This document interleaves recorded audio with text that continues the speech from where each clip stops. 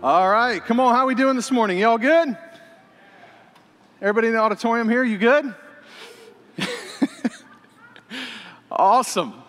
Man, I'm so excited to jump into week number 8 of our Welcome Home series, and really excited to get into the word I have for you today. And I think it's going to inspire you. I think it's going to speak to you. And I can't wait to get into it. But before I do, I have a few things that are really important in the life of our church, some things that are coming up that I need to make sure you know about, that I need to make sure you're aware of. And I'm excited about some of these, actually, because there's one of these, at least, that we weren't sure exactly when we would be able to tell you it's coming. And then there's another one that we're able to kind of add a new layer to this fall. So let me get into this with you this morning. All right, here's the first one is 21 Days of Prayer, our fall 21 Days of Prayer. We pushed the dates back a little bit because we weren't sure what was going to happen with the school year, and we always try to make sure we have a season of prayer before fall and the school year re-engages. And so we are going to overlap with the beginning of the school year in most districts a little bit, but we're okay with that. And we want to invite you to participate in 21 Days of Prayer with us beginning August 23rd. All right, so we'll spend 3 weeks starting August 23rd, and I'm just calling all of you, whether you're online or whether you're here in the auditorium, to take some time every day during that 21 days and lean into some focused time in prayer, some time with the Lord. Now, in January, we do 21 days of prayer and fasting, and obviously, I think fasting is a healthy part of our spiritual routine, our spiritual disciplines, anytime when we want to add that. And so I'm not going to tell you not to fast, but kind of the joke we make is that January is 21 days of prayer and fasting. August is still barbecue season, everybody. So it's 21 days of prayer and feasting. You know what I'm saying? All right, so prayer and fasting in January, prayer and feasting in August and September. And so that begins August 23rd. Now, normally we would have some times of prayer where we come together here at the auditorium, but with everything going, or in the building, but with everything going on with COVID and pandemic and the guidelines and just wanting to err on the side of caution, we're just going to leave Sunday mornings right now as the primary gathering time for large crowds. But we do want to invite you to join us on social media. We'll go live on Facebook. True Life, it's facebook.com/TrueLifeDE. Write that down if you haven't already. Facebook.com/TrueLifeDE. And so we want to invite you to jump on Facebook Wednesdays at 7 p.m. and Saturdays at 9 a.m. Wednesdays at 7 p.m. and Saturdays at 9 a.m. for those 3 weeks. And we're just going to go live. And I'm just going to lead you, and a couple other members of our leadership team are just going to lead you through a time of focused prayer and a little bit of worship there together. We'll just kind of do that online. And so we'd love to have as many of you as possible jump in and join us during that time, and we'll teach you a little bit about prayer during that, and I think it's going to be really good. It's going to be powerful. Great time to just kind of gather around with your family. We'll spend about 30 minutes or so together online in just a focused time of prayer, and so that begins the week of August 23rd. We'll run for those 3 weeks of prayer. All right, here's the next one, and I'm really excited about this because we have not had Life Track classes here at True Life, and Life Track, if you're not familiar with it, is our process to help you identify, should True Life Church be my home church? Should I join this spiritual family? And if so, what is God doing in me, and how do I get connected to other people? What are my gifts and my calling, and where's my fit? Where's my place in ministry? And we help you really identify your calling and your gifts so that you can make it into the kind of the fourth phase of what we believe is God's vision for every person, and that is start to make a difference in the lives of other people. And so we haven't been able to offer Life Track since the pandemic and the lockdowns and everything began. We're very excited to finally be able to offer that again starting September 6th. And I apologize, I tweaked this slide a little bit a second ago and I forgot to add in the date. So September 6th, that's the first Sunday in September, will be the first Sunday that we come back to Life Track. And in person will happen here in our 10 a.m. service. So our Life Track room out there at the end of the lobby will open up during that 10 a.m. service. Eventually we'll get back to offering it during all services, but right now we're going to have it in that 10 a.m. service. It's the one sandwiched in the middle. And so we'll start with step 1 that day. And if you're getting into Life Track for the very first time, I just want to tell you, you're timing it perfectly because it's all new. We we refilmed everything and updated all the content, and it's better all the way around. And so that begins September 6th, in person, 10 a.m. And then we will also have an online version of that available to you on Sundays at 6 p.m., all right? And so that will be hosted live by somebody in chat, just like our online services right now. We'll have a way for you to take your next steps and connect with team members, and all of the things that you would normally experience in LifeTrack, we're finding a way to move that into a digital medium. And so I'm so proud of our team and very excited that we'll be able to offer that beginning September 6th and at 10 a.m. and 6 p.m. And then here's the one, honestly, I'm probably the most excited about, and that is the return of small groups for the fall. Getting to connect with each other in relationship and community, and you need it. Even if you don't know you need it, you need it. You need to have some people in your life that you can talk to.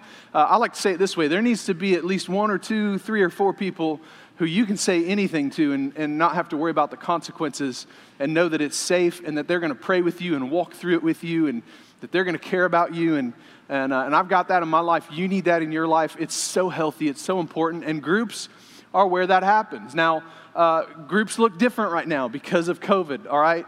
And we are encouraging our group leaders to obviously do as much digitally as they possibly can. In fact, the last 2 semesters, which we kind of just ran together because of the lockdown, we never took a break, so we're in a break right now. Everything was 100% digital. We are allowing our groups in the fall, if you would like to try to gather in person, if there's a strategy you can put in place where everybody can stay 6 feet or more apart and keep a mask on, if you can do it safely. So we may have a couple groups that space out chairs in a very, very large circle here in our lobby, or if you want to sit outside in the driveway of your house until it gets too cold to do that, you're more than welcome to do so. We're trusting our group leaders to be smart and responsible and safe with all of that. And if you don't feel safe going to a group, you shouldn't go, all right? You just shouldn't do it. These are primarily going to be digital still, but we do have a handful of groups that will have the option to meet in person, as much as in person as it is when you're really far away from each other. Y'all know what I'm saying? So those fall groups, leader training will happen on August 23rd, and by next week we'll have a way that you can sign up for that and let us know that you're going to be training to lead a group. And then the semester starts on September 13th, all right? And that'll run for 13 weeks, September 13th. It'll run for 13 weeks. So we will have freedom groups. We will have a fresh start group. We'll have, I'm praying about a small group for fathers and sons, because a bunch of my dad friends and their sons have been playing Fortnite together.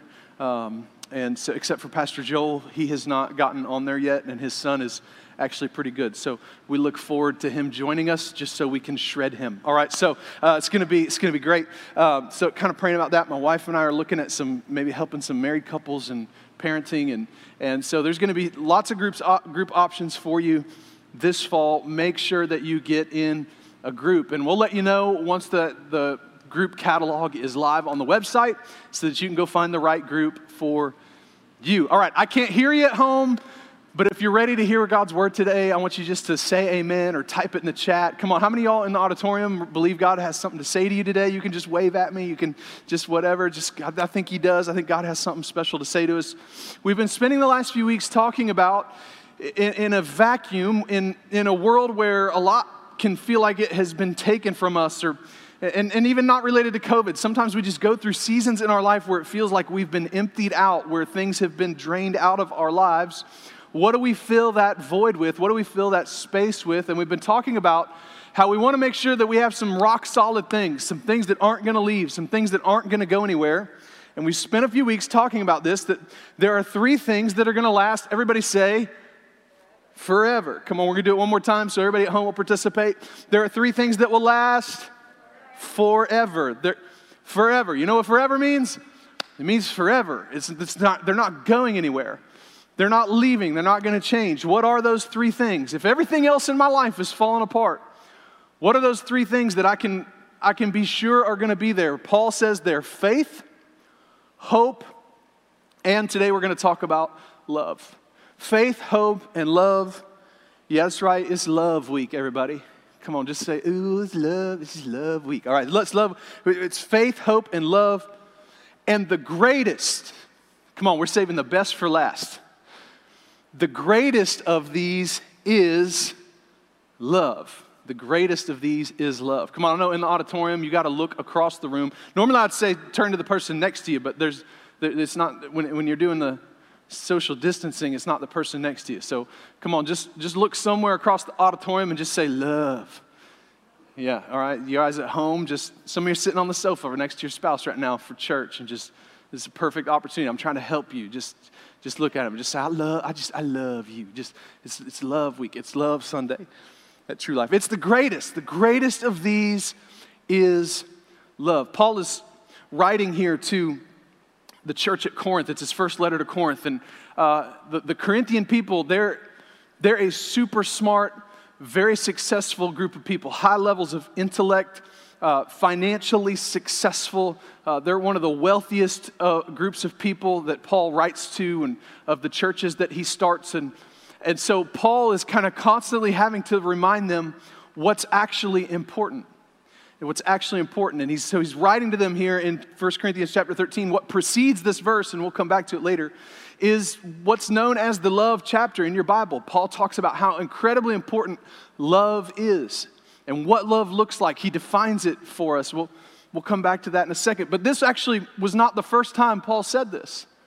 Paul didn't just stumble upon this idea of faith, hope, and love. In fact, I firmly believe that these three things were revealed to him the moment where he had his encounter with Jesus Christ.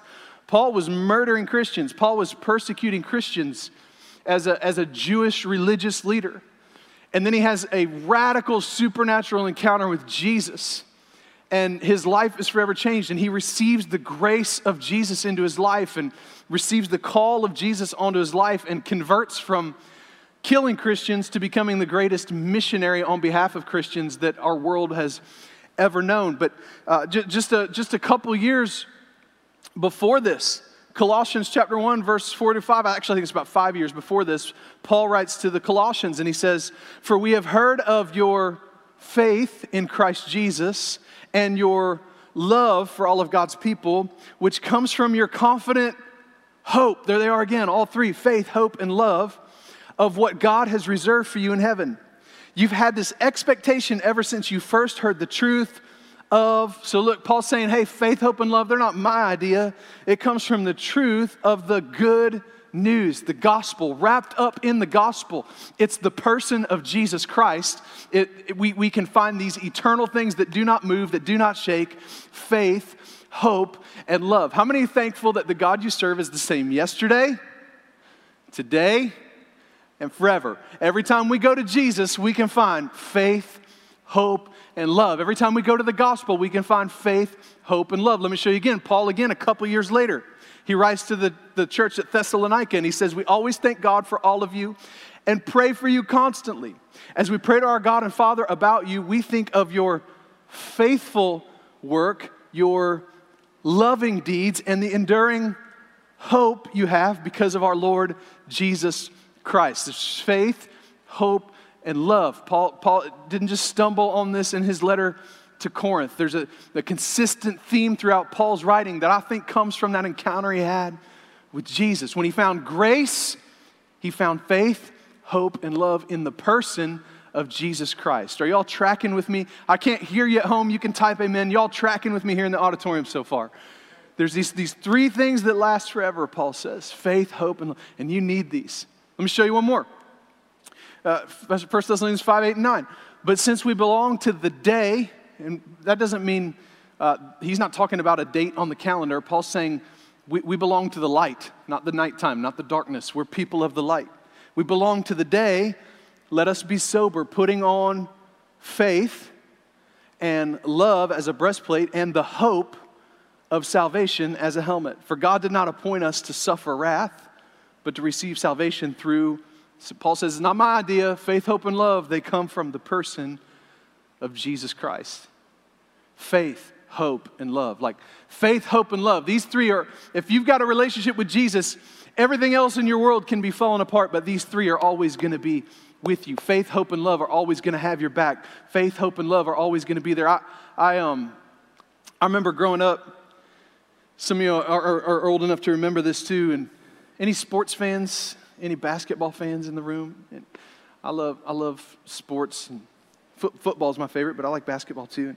And I remember 1992, so I would have been 12 years old. 1992 is a big deal, huge deal. It was the first time ever that the United States brought National Basketball Association professional NBA players into the Olympic Winter Games. Basketball. It was called the original Dream Team, and it was made up of some of the greatest names that have ever played that sport. Guys like Patrick Ewing and David Robinson and just all these incredible players. But out of all the incredible basketball players during that era, there were 3 who rose above the rest.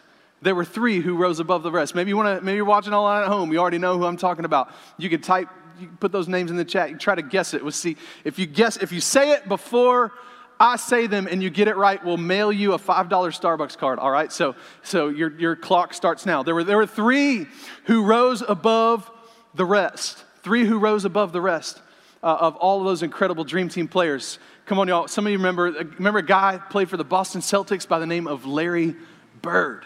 Larry Bird. Just felt like sometimes he couldn't miss a shot. Just everything he threw up would go down. Could shoot it from anywhere. Larry Bird, incredible basketball player. There's another guy who he played out west, a guy by the name of Magic Johnson. Just incredible basketball player. And then there was a third guy that everybody, just any kid who followed basketball, if you had a poster on your wall, you probably had one of these 3 guys. Come on, everybody remember Michael Jordan. I mean, like the GOAT of basketball. I know LeBron's good, but he's not Michael. You know what I'm saying? Michael is the GOAT, the greatest of all time, Michael Jordan. And these 3 guys, they were the cream of the crop in that season. And you know, Larry's good and Magic's good. It's kind of like faith, hope, and love. They're the 3 best. Magic was good and Larry was good. But come on, how many of y'all know nobody touches Michael? Just nobody touched Michael Jordan. I don't know if anybody will ever touch Michael Jordan. Just the most prolific player of the game ever. Like you can go back and watch all the tapes and you're going to see Larry and you're going to see Magic and you're going to say, wow. But then you're going to see Michael and you're going to just go, how? How did he do? And I think that's what Paul is kind of describing for us here. He's like, we've got these 3 legends that are always going to be with us. You've got faith and you've got hope. But the greatest, the GOAT, the greatest of all time, come on everybody, it's love. And it's not just any love, it's the perfect love of God. Can I hear an amen? It's the love of God. It's the greatest of all of these. And he defines for us. So Paul says, hey, and we use this passage all the time. We use it in weddings and marriage counseling and relationship counseling. We use this passage to describe what love looks like. And I don't even have time today to get in the different kinds of love that are in your Bible. We're just going straight to the one that God loves us with, and it encompasses all the others. It's called agape love. And Paul describes for us an agape love here. But here's what I want you to know. He's not just describing love so that we understand love. He's actually describing the person of Jesus Christ. He's describing the nature of God himself when he says, love is patient. Oh, come on, y'all. I'm already disqualified on the first one. Come on, my patience runs out. Can I hear an amen? My patience was running out this morning at the stoplight in front of our church. I was like, is it ever going to turn green? What is wrong with this? Like, I'm about to run the red light. I didn't because Amanda was with me. If she wasn't with me, I probably would have been like, forget it. There's no traffic. I'm going. I hope there are no law enforcement professionals watching today. And if you are watching, I hope you're out of jurisdiction. Because I might have, I don't know. Probably haven't ever done that. Never mind. Come on, love is patient. Love is kind. Your God is patient and kind. It does not envy. It's never looking at what somebody else has and getting frustrated and bitter and angry because we want it for ourselves. It doesn't boast. It's not proud. It doesn't dishonor others. Come on, love understands that if I need to make somebody else look bad so that I can look good, something inside of me is broken. It never dishonors. It's not self-seeking. It's not easily angered. Oh, man. Come on, how many of y'all have some work to do? I got some work to do to model the love of Jesus. It keeps no record. I don't know about you, but I got some records. I got records sometimes that I want to try to keep. Some of us have some records that we're keeping. Some of you are watching online at home this morning, and you're watching in two separate parts of the house from the rest of your family or from your spouse, because there's been some record keeping going on, and you don't even want to look at each other right now. But love doesn't do that. Love doesn't keep. Love doesn't even remember. The person of Jesus Christ doesn't even remember the wrong you committed toward him yesterday.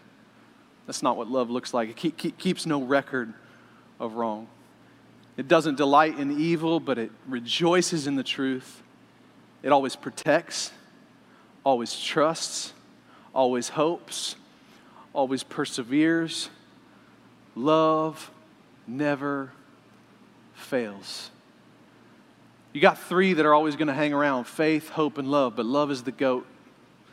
It's the greatest. Love never fails. And some of us are watching this at home right now. Some of us are listening in this auditorium right now, and we're listening to that description of love, that it's patient and kind, and oh, that's so wonderful. And we're thinking, yes, I'll take all of that. Be patient with me. Be kind to me. Don't keep a record of my wrong. I will take all of that. I'll take all the love I can get. But when it comes to me dispersing or distributing that kind of love to other people, I can't do it. I'm not capable. And I just want to say to you today, you're right. You can't. You can't, because you're not Jesus. But check it out. God can through you. God can through you. God can help you love the way you were meant to love by loving through you. But it begins with understanding and receiving his love first. Some of us struggle with loving others with this kind of love because we've never really received God's love in our lives. Paul is describing the nature of God and the way God loves us here. Look, I'll prove it to you. I'll take it one step further. In 1 John 4:7, it says, "Dear friends, let us continue to love one another, for love comes from" who? Love comes from who? Love comes from God. Anyone who loves is a child of God and knows God, but anyone who does not love does not know God, for God is love. He is love. He goes on. God showed how much he loved us by sending his one and only Son into the world so that we might have eternal life through him. This is real love. I'm sorry. No, that's, some of y'all didn't know it was in the Bible before Hillsong sang it. This is real love. Not that we loved God, but that he loved us and sent us his Son as a sacrifice. It's a sacrificial love to take away our sins. Dear friends, he says, since God loved us that much, we surely ought to love each other. It's a real love. God is love. It's who he is. It's the person of Jesus. I heard Pastor Dino Rizzo share a story. I think I've shared it here once before, one time of when he was pastoring in Baton Rouge, Louisiana, and he had become friends with a guy in their church who was actually the warden for a state penitentiary, a prison there. One of the hardcore prisons.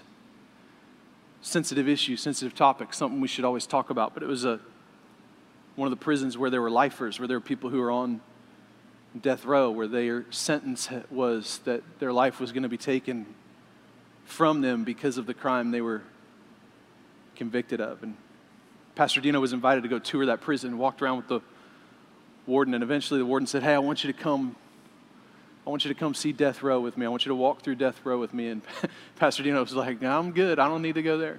He said, "No, I want you to come." And he tells the story of walking through and meeting prisoners, many of them who had found Christ. had a relationship with Jesus, and the warden says, I want to show you the death chamber. I want to show you the place where that final sentence is executed, where people pass from this world into the next, where these men pass from this world into the next. Like, again, I know, sensitive topic, a lot of feelings about it. There needs to be discussion about it. I get it. I'm just telling the story. And Pastor Dino, he's kind of funny when he tells the story. He's like, I don't need to go there. That's all right. And then the warden says, no, I want you to come. So he walks into that death chamber and he's looking around, and the warden says, I want you to lay on the table. It's where they do lethal injection. He said, I want you to just lay down on the table. And Pastor Dino's like, I don't need to lay on the table. He says, no, I want you to lay on the table. I want you to see what these men experience in their last moment before they pass from this life into the next. And so Pastor Dino tells the story of laying on the table, and the warden says, now look up.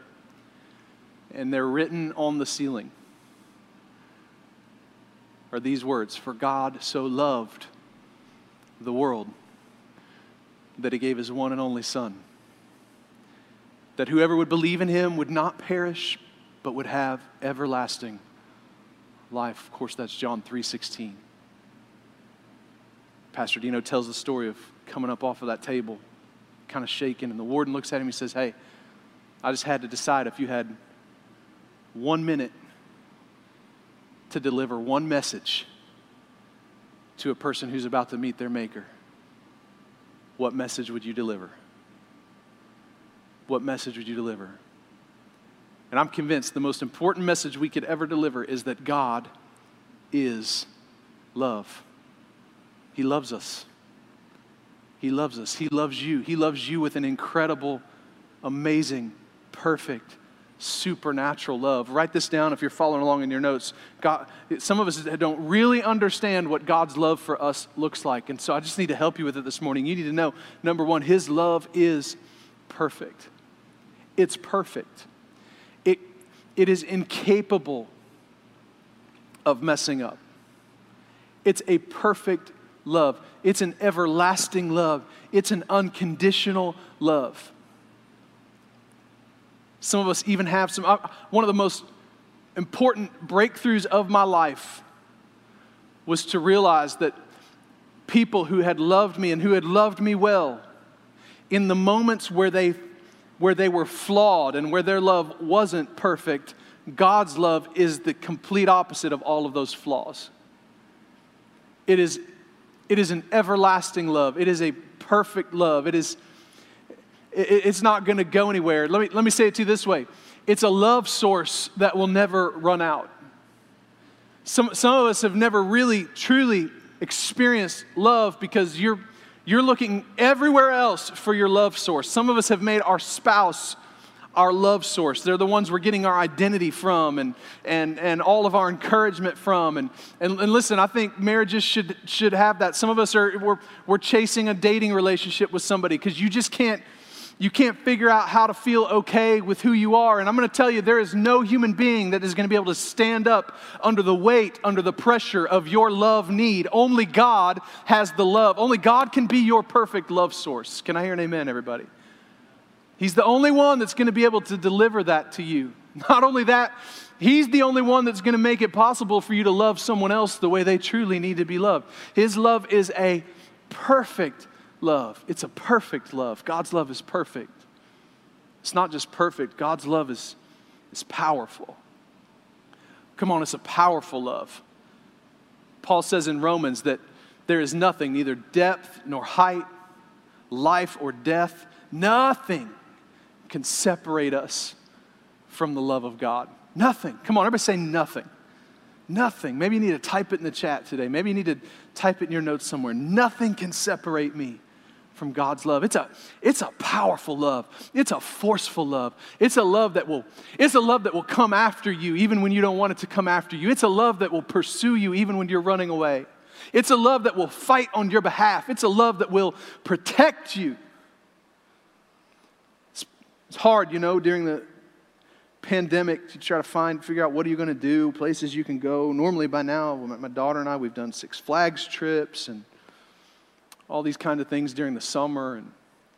And so my son and I, should have had baseball in the spring, and just all these different things. And so one of the things that we have bonded over, and it's probably not the healthiest habit in the world, but I was joking about it earlier as a small group, is we've been playing some video games together. And so it's just kind of been a bonding thing for us. And the two of us, we hop on Fortnite and we play team matches, me and him together, and we just crush people. I'm just saying, like, we're just amazing.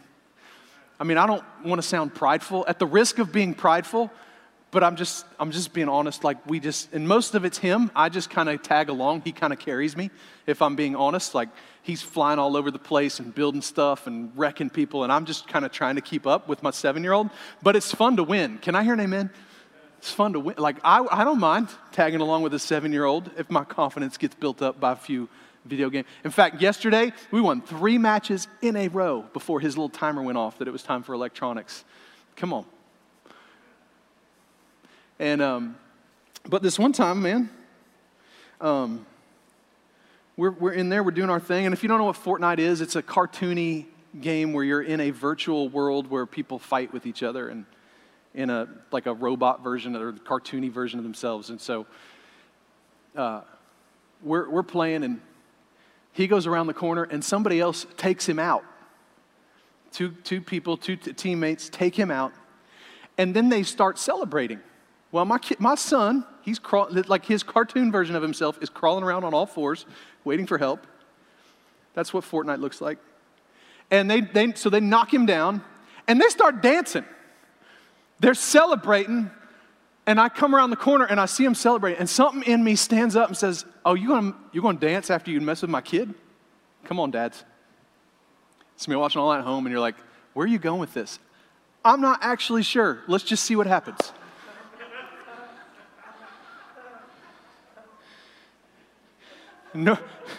Normally he's the better player, but in this moment, something in me was like, "Oh no, you are not gonna knock my kid down and then dance on top of him and celebrate."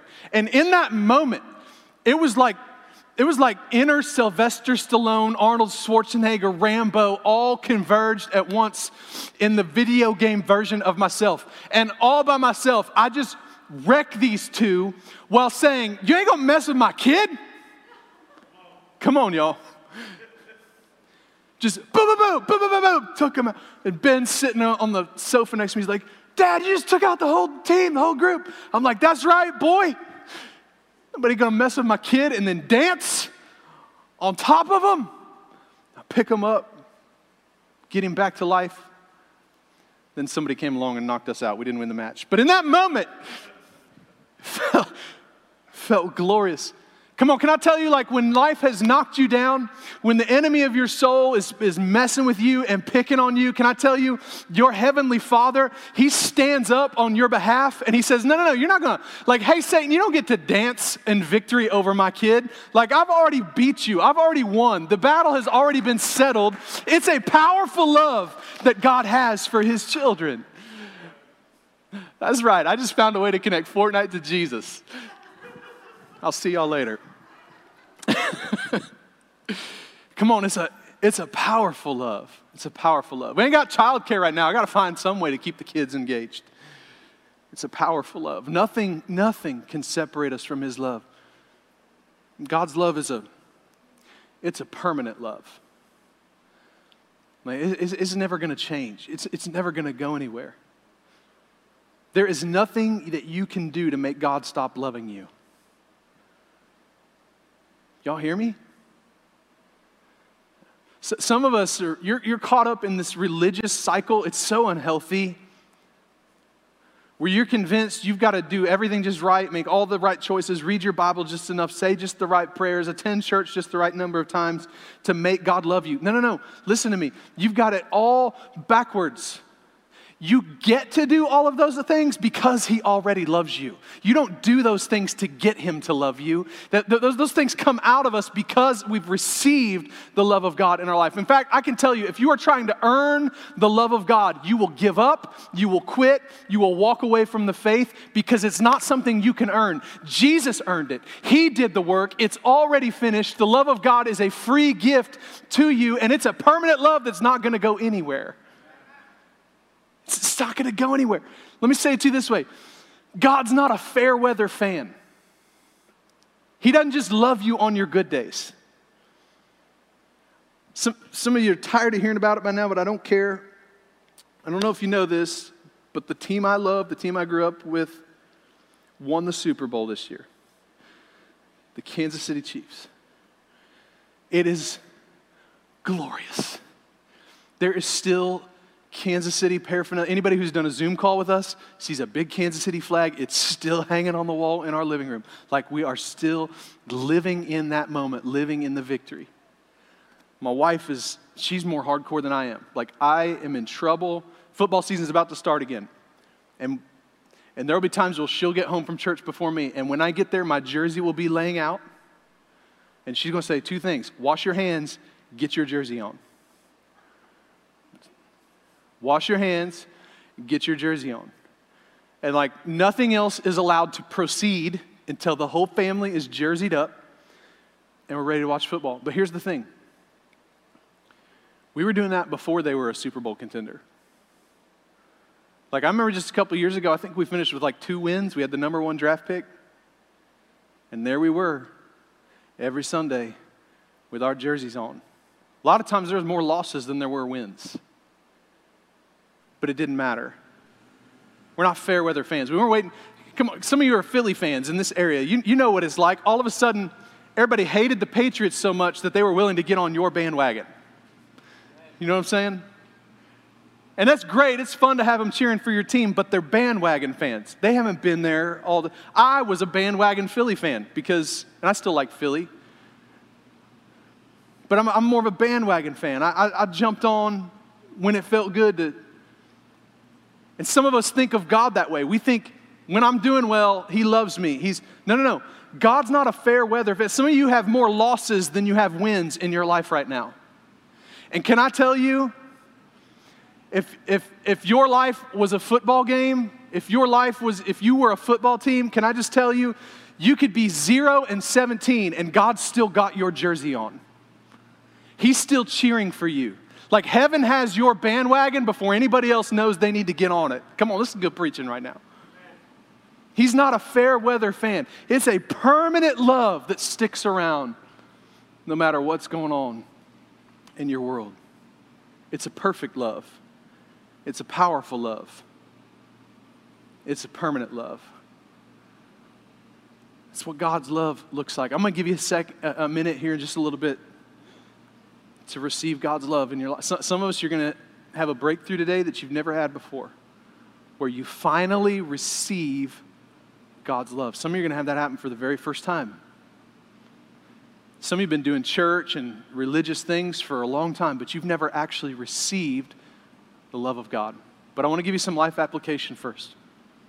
Let me just give you, and I could do a whole series on this, so I gotta try to get it down to just a few. You guys who are watching at home, get ready to take notes. Everybody here in the auditorium, let me just kind of give you some easy steps you can take to try to let God's love come through you. Here's the first thing you can do, is just say it. Say it. I have a few people in my life that it's kind of become a fun experiment for me. Because I'll say to them, hey, I love you. And I do. And they'll just go, thanks. And I know they love me back. But something in their life has become so broken, they don't know how to, they don't even know how to say it. Hey, I love you. Love you too. All my close friends, all the pastors I'm friends with, all of my staff, all my team, anytime we talk, every phone call, I always end it. Hey, I love you. I was just on the phone with Pastor Joel the other day, talking small groups and stuff. We end every conversation. It's not weird. Hey, love you, man. Love you too. We say it. We say it. This is one of the mistakes that we make, because we assume that people know what's in our heart. No, they don't. You got to say it. Oh, my spouse knows I love them. Do they? When's the last time you told them? Well, I don't want to tell them because I don't feel like I love them right now. Say it anyway.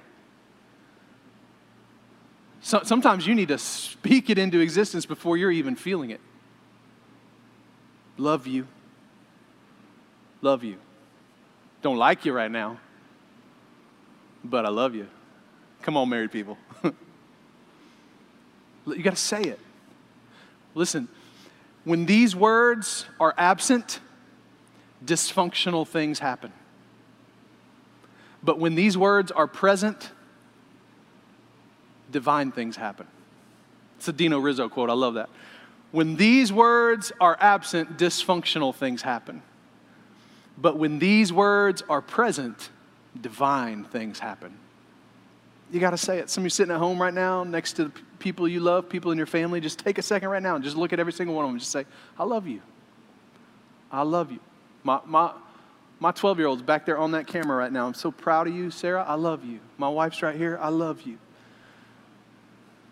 I'm on the screen in my office right now, but Ben's probably not listening. But just in case, buddy, I love you. Church, I love you. More than you know. You've got to say it. You've got to express it. Here's the second thing you can do. Don't just say it. Write it. Write it. Just take a second. Say, hey, you're so great. You're so awesome. I was down in my basement yesterday kind of trying to clean up, purge my home office area, and I don't use it that much anymore because now I have a space here in the building where I can work. And so we're talking about changing how we use that space. And so I'm trying to, when I stop using a space, it gets dangerous. I mean, it's dangerous even when I'm using it, but it was starting to look like an episode of Hoarders. Anybody ever, you know what I'm talking about? And then you got finally hit the breaking point. You got to do something about it. And it really wasn't that I hit the breaking point. It was that everybody else in the house had hit the breaking point, and I had no choice. There was a mutiny going on. And so I'm down there, but I start stumbling across old things in journals where friends or pastors, some old cards from my wife. I sat for a second. I was taking a little break and just looked up at the wall, and I got this little, one of the first notes my daughter wrote to me when she's in kindergarten. And just, Daddy, I love you so much. I love you, and I love all the hugs, and don't forget the smoochies. She's in kindergarten. It's all spelled wrong, but it don't matter. Come on, y'all know what I'm saying? And it's just, write it. Take a minute and just communicate to the people who mean something to you, what they mean to you. You can say it, you can write it, you can also just convey it. Convey your love. Come on, everybody knows this saying that your actions speak louder than your words, right? So saying it is important, writing it's important, but we can convey it. We can convey. How many know your body language can be loud even when you're trying to be quiet? Come on, y'all. Anybody ever? I got to be so careful with this. I haven't really been going to the grocery store much or doing much of that kind of stuff. My wife's been doing most of that during the lockdown, but if there's any place on planet Earth that tests my love, it's the checkout line at Walmart. Can I hear an amen? You know, and then you get, then their computer's messing up, and then the payment system's not working, and then, you know, the person in front of you's got an overflowing cart already, and then all of a sudden you hear somebody say, excuse me, I need to get to, my wife is right there, I need to get in line with my wife, and so, okay, sure, come on by, and they're pushing a whole nother cart full, you know what I'm saying? And it's just piling on top of each other, and you're just like,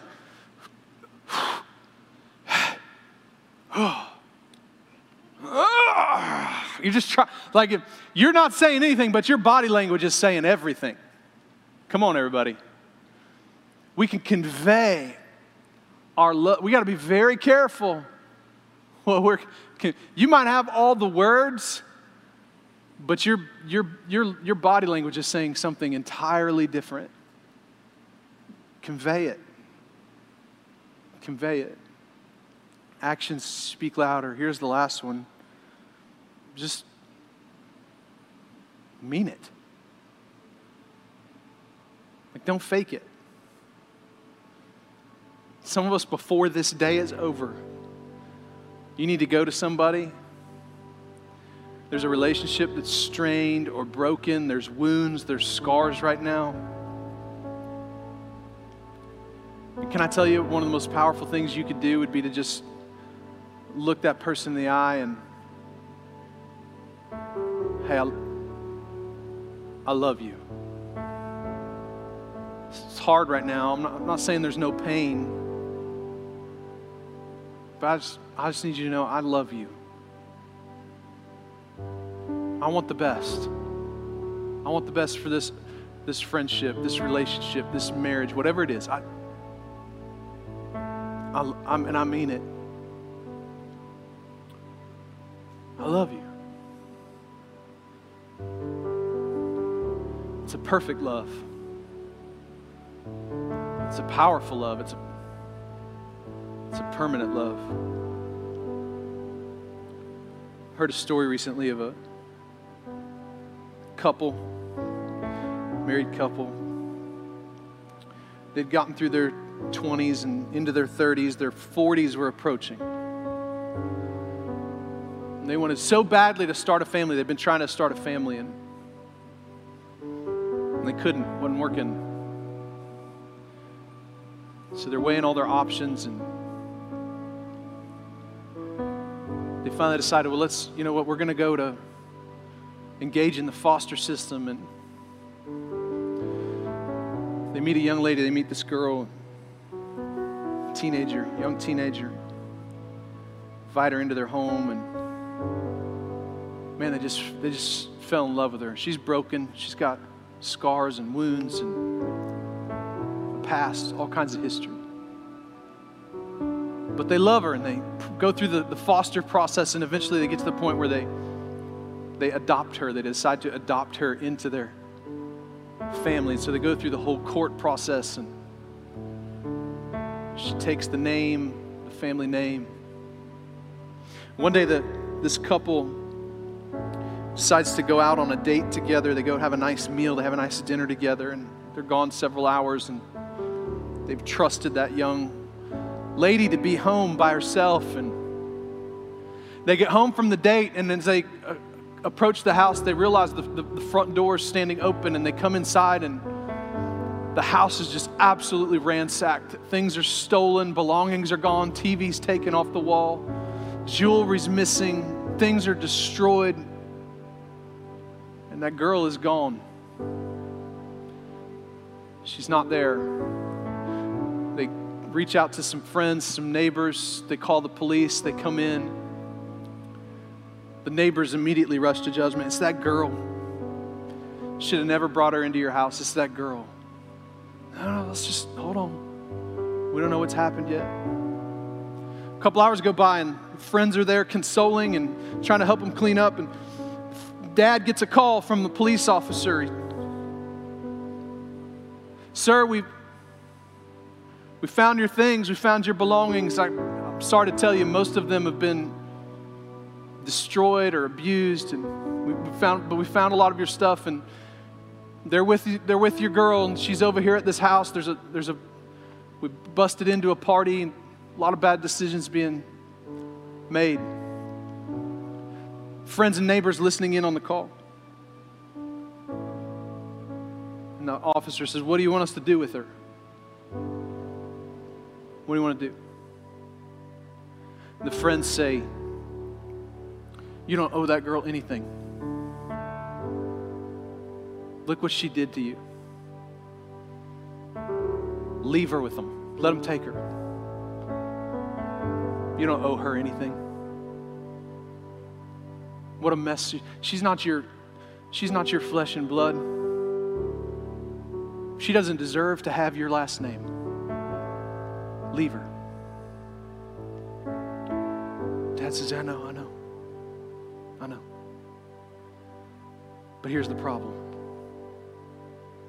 I already gave her my name. And I do love her.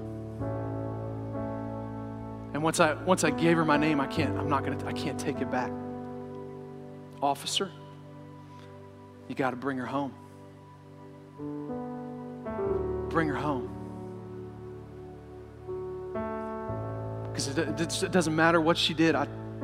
She has my name. And I love her.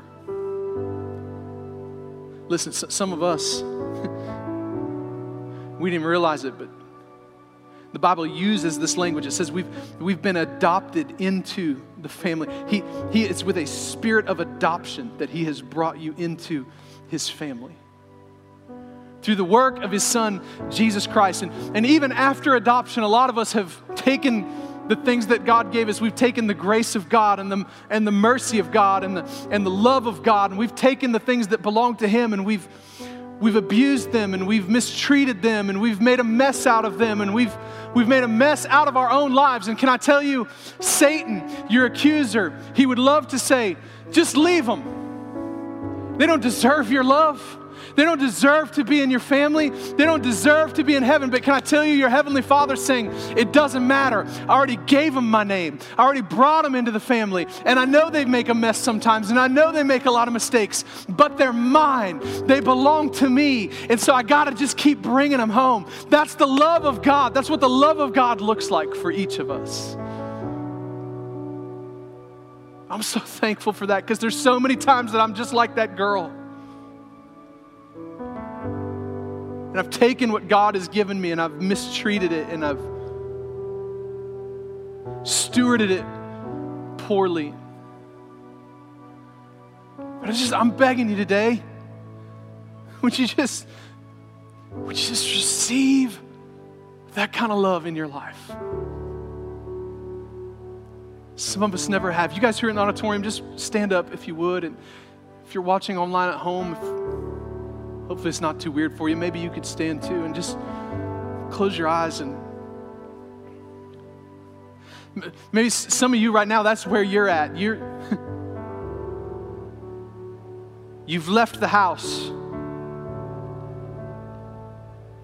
with God's grace and God's mercy, his blessing. You've left the house and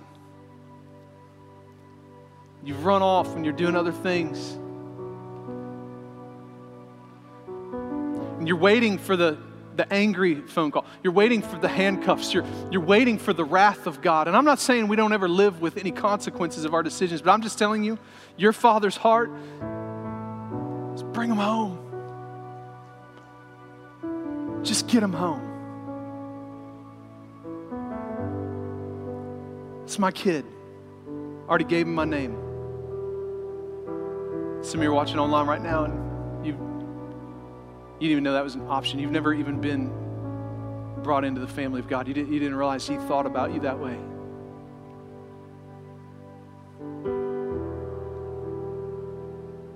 Right now, you have an incredible opportunity just for the first time ever to receive God's love. Just tell him. Just say, God, I didn't know. I didn't know you cared about me like that. I didn't know about you, that you thought about me that way. And today, for the first time ever, I want to step into relationship with you. I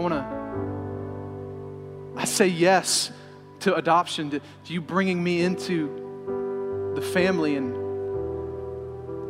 I believe, Jesus, that you died for me and that you paid a penalty for my sin, one that I wouldn't even know how to pay on my own.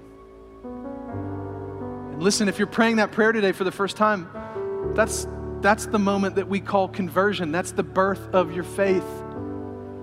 From this day on, you're saved. You're going to be in a relationship with Jesus Christ. It's just the beginning of something. In fact, there's a little button in our online chat that you can click that just says, hey, I'm raising my hand. I'm praying that prayer right now.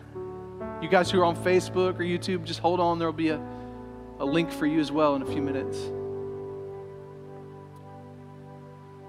I want to talk to those of you who already have a relationship with Jesus, but maybe you forgot what his love looked like. Maybe you've never really got it to begin with. Maybe there was a moment of conversion where you realized, if I have Jesus, I'll have eternal life, but you've never received that perfect, powerful, permanent love. And I felt like as I was preparing for this for you this week that this was going to be a moment in each of our services where some people who, you're already church attenders, you maybe even read your Bible on a regular basis, and maybe even have a little bit of a prayer life, but for the first time in a long time, or for some, the first time ever, you're going to actually sense God's loving arms around you. You're going to receive the perfect love of God. So heads bowed, eyes closed. Whether you're at home or you're here, if that's you and that's kind of where you're at, maybe just have a moment of surrender there. I like to just kind of lift my hands to Him when I surrender. Maybe you want to do that too.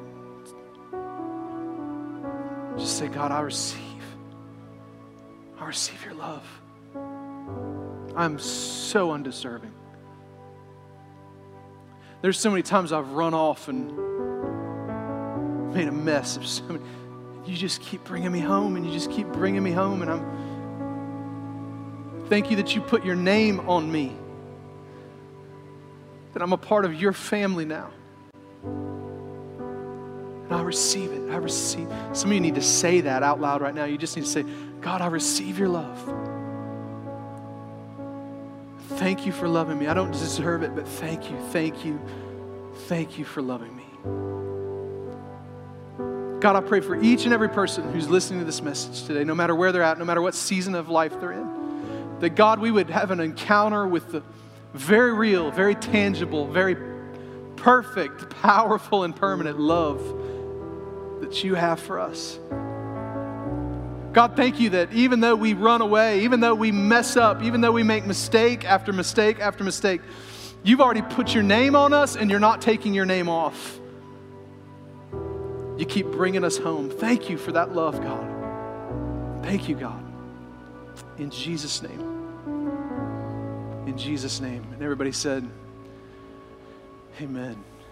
Amen. Well, man, I love you guys so much. If you're watching online at home, you should be seeing a link right now. It may already be there to go check out our digital connection card. You guys who are in the service here, you can find that through the app, or you can jump on the website later at home and find our digital connection card. That really is a great way to connect with us. We'd love to know what's going on in your life. If you need prayer, or if you are interested in leading a small group, or you're just excited to get in a small group, maybe today you made a decision to receive God's love for the first time, please share that with us. We want to resource you and help you figure out what this new season of your life is going to look like. We want to pray with you. And a lot of people going through a lot of hard stuff right now during this pandemic. There's so much isolation. And if I'm honest, we are struggling to keep up a little bit with the number of counseling meetings and appointments that people would like to make. But please don't let that keep you from trying. We will find a way to connect with you. You might have to be patient with us. It may not happen in the next 24, 48 hours. But we're going to do it. We will, and we want to know. At the very least, it'll be a phone call and we'll pray together. We want to know what's going on in your life. So use that connection card, and we want to serve you and be a support to you in whatever way we possibly can. How many thankful for the love of God in our lives? Amen? Amen. Man, I love you guys so much. We're going to worship together one last time before we go. So we're going to turn the energy up. We're going to crank it back up. And I want you to enjoy the rest of your Sunday. Go enjoy the love of God in your life. And go find some people that you need to say, I love you to. Go say it, go write it, go convey it. All right, go share the love of God with them and mean it. All right, from your heart. All right, I love you guys. Have a great Sunday. We'll see you next weekend. Let's sing one more time together.